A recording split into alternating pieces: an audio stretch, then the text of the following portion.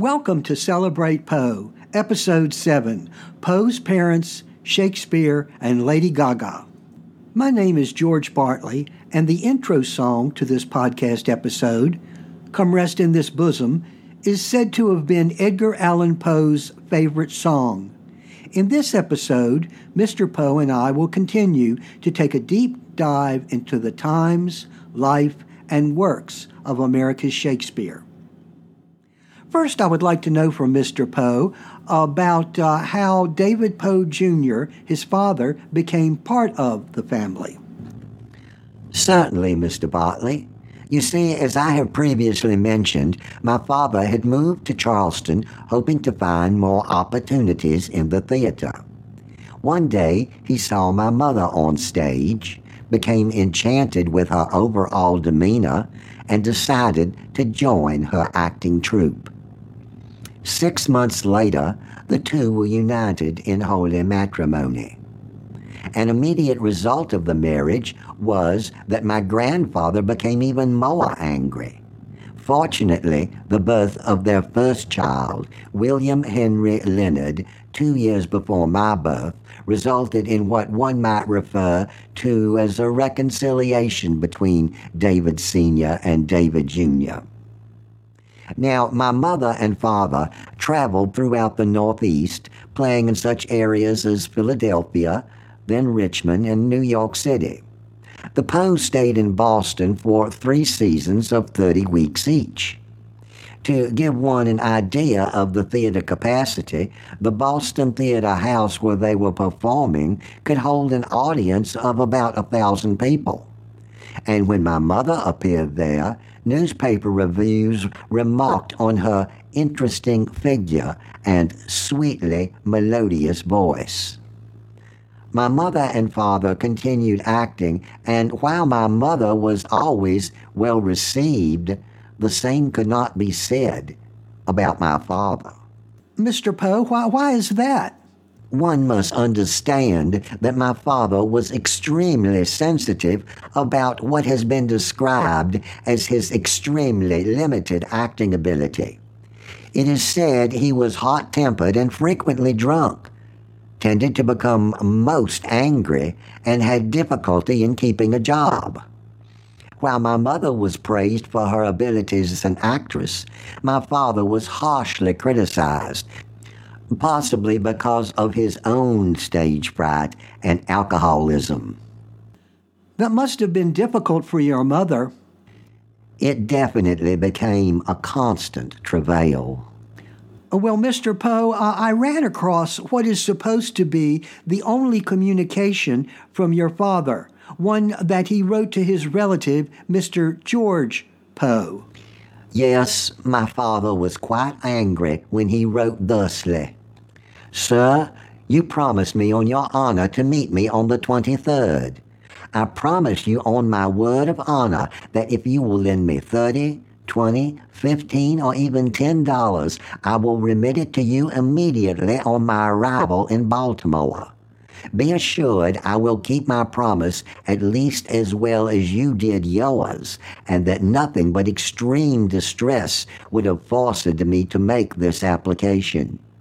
Your answer by the bearer will prove whether I yet have favor in your eyes, or whether I am to be despised by, as I understand, a rich relation, because when a wild boy I joined a profession which I then thought and now think an honorable one, but which I would most willingly quit tomorrow if it gave satisfaction to your family, provided I could do anything else that would give bread to mine. Thank you, Mr. Poe. Your father does appear to be pleading, while at the same time rather angry in that letter. In reflecting on the contents of this letter, I am somewhat ashamed to say that it sounds like the kind of self-pitying letter begging for money that I frequently wrote to friends and relatives during my mortal life. Mr. Poe, don't be too hard on yourself. I know this might be difficult for you, but talking about your life will help listeners of this podcast to understand your literary works more. every writer is especially influenced by his or her life and times, and that is definitely true of America's Shakespeare. Thank you for your understanding. If you do not mind, I believe I will take a temporary respite for the remainder of this episode. Mr. Bartley, do you find that agreeable? Yes, Mr. Poe, that might even be preferable. I plan to discuss further the dynamics of the Poes as an acting couple.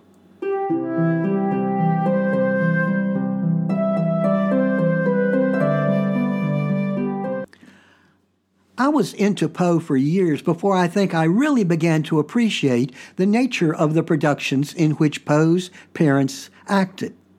David and Eliza Poe, like most of the actors during early American theater, were members of a repertory company. For the first time in my life, the nature of a repertory company really hit me, that the Poes were engaged in what has to be one of the hardest forms of acting. Now, I am far from an actor, but I did regularly interpret for the deaf for the American Shakespeare Center in Stanton, Virginia, a great group of repertory actors who were always busy. I got to know the actors as individuals and the tremendous amount of work they constantly put forth trying to keep several parts and several plays constantly ready. You see, acting in a repertory company is not like learning a role and playing just that one part while you keep it fresh in your mind. A repertory company, such as the one that David and Eliza acted in, required the actors to have hundreds of roles ready to perform, usually several roles ready to perform at any given time. Now, the great author Hobson Quinn, who authored what is perhaps the leading biography of Poe, has compiled a great list of the plays that David and Eliza starred in. And while many of them are not familiar to us today, a look at the more famous Shakespearean roles can tell us a lot about the dynamics of Poe's parents and their relationship.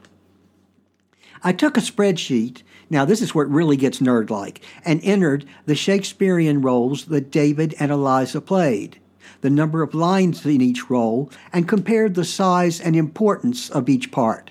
I know they're no small parts, just small actors, but just stick with me, and I think you will see where I'm going with this. In my spreadsheet, I used the total number of lines that the part has in the written version of the play. Now, I know that a play such as Hamlet is over 4.5 hours in length, but most acting versions are cut down to at least half that length. I doubt there is any way to know how much a director from early America cut out of the play or edited it, so I used the complete version of each part for comparison purposes. I apologize in advance because it really gets nerd-like now. David Poe, in 6 years on the stage, played 137 parts, but many of those were parts where he just stood there and said nothing. 19 were from Shakespeare. Edmund in King Lear is 79 lines.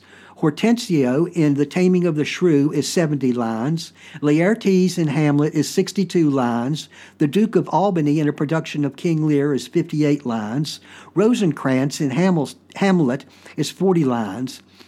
Decius Brutus in Julius Caesar is 37 lines. And now don't confuse this with the part of Marcus Brutus with over 700 lines in the same play.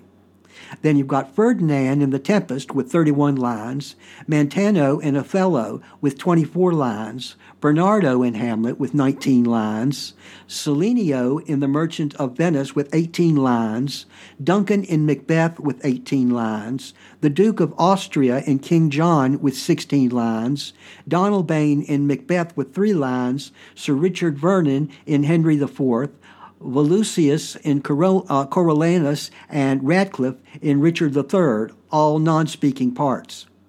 Now, altogether, that's an average of 27 lines per play. I did leave out one part, Don Pedro in Much Ado About Nothing, because that had 139 lines. That one throws everything off and is the exception. By the way, Amazon Prime has the great 1993 version of Much Ado About Nothing with Denzel Washington as Don Pedro. It's a good, solid role. In other words, most of David Poe's roles were comparatively small. And if you're still with me, thank you, thank you, thank you. Eliza, on the other hand, had many roles in musicals and comedies. She was evidently an incredibly talented singer and comedian. In her 16 years on the stage, she played over 200 parts. Regarding Shakespearean roles, and this will be just 14 parts. She also starred as Desdemona in Othello for 165 lines, Juliet in a Romeo and Juliet for 118 lines. I always thought it was more than that. Regan in King Lear for 73 lines, Ophelia in Hamlet for 58 lines, Ariel in The Tempest for 45 lines, Nerissa in The Merchant of Venice for 36 lines, Cordelia in King Lear for 31 lines, just 7 more of these. Jessica in The Merchant of Venice for 26 lines, The Prince of Wales in Richard III for 19 lines, Valeria in Coriolanus for 14 lines, Mopsa in A Winter's Tale for 13 lines, Blanche in King John for 9 lives, almost over here, the Duke of York in Richard III for 6 lines, and Prince John in Henry IV as a non-speaking part. So in comparison to David's 27 lines a part, Eliza had 44 lines for each part. In other words, with the exception of Much Ado About Nothing, her parts had almost twice as many lines. She was obviously the superior actor. Acting was in her blood, and the stage was her element since childhood. Now, one way of looking at an actor's talent is to look at other actors who have played the same part. In other words, is this a juicy role where the actor makes a big impression? Eliza played some incredibly showy parts, roles that were later played by some of the greatest or most popular actresses of all time. In 1964, for example, Dame Maggie Smith of Downton Abbey played Desdemona opposite Sir Laurence Olivier in Othello. Maggie Smith had earlier won a Tony for the Broadway version. In 1996, Claire Danes of Homeland played Juliet opposite Leonardo DiCaprio in Romeo and Juliet. In 1983, the late, great Dame Diana Rigg of The Avengers and later Game of Thrones played Regan in King Lear with Sir Laurence Olivier. Last year, Daisy Ridley of the Star Wars franchise played a version of Ophelia from Hamlet in a movie called Ophelia. And in 1996, Kate Winslet from Titanic played Ophelia in a star-studded 4.5 version of Hamlet. For a 4.5-hour version. It was long. These are all showy roles that require an extremely talented actress, and Eliza Poe played all those parts. About the only showy part that David Poe Jr. played that was Shakespearean was Don Pedro. It could be said that the situation with the Poes sounds like something from A Star is Born. The wife is extremely talented and well received, while the self-destructive husband becomes less and less popular. The dynamics between accomplished wife and unhappy husband could not have been easy for David to handle. He and his wife were in the same profession, but she was easily twice as talented and successful. Most husbands, especially in the early 1800s, just wouldn't be able to deal with the situation. In fact, David Poe was to later desert the family. And despite her occasional popularity, Eliza Poe was barely earning enough to get by. The next episode in this podcast will deal with Edgar Poe's birth into this miserable situation. Sources for this episode include Edgar Allan Poe, a critical biography by author Hobson Quinn, The Poe Log, a documentary life of Edgar Allan Poe by Dwight R. Thomas and David K. Jackson, Edgar Allan Poe, The Man by Mary E. Phillips, Edgar Allan Poe by George E. Woodbury from the American Men of Letters series, and Life of Edgar A. Poe by Eugene L. Didier. I encourage you to ask questions from the character of Mr. Poe, or even myself, at celebratepoe@gmail.com. That's all one word, celebrate, then @gmail.com. There's no need to include your name unless you specifically say you want a shout-out. I do have a few questions from my days at History Alive as Poe, but I want to deal with the subjects that you are most interested in.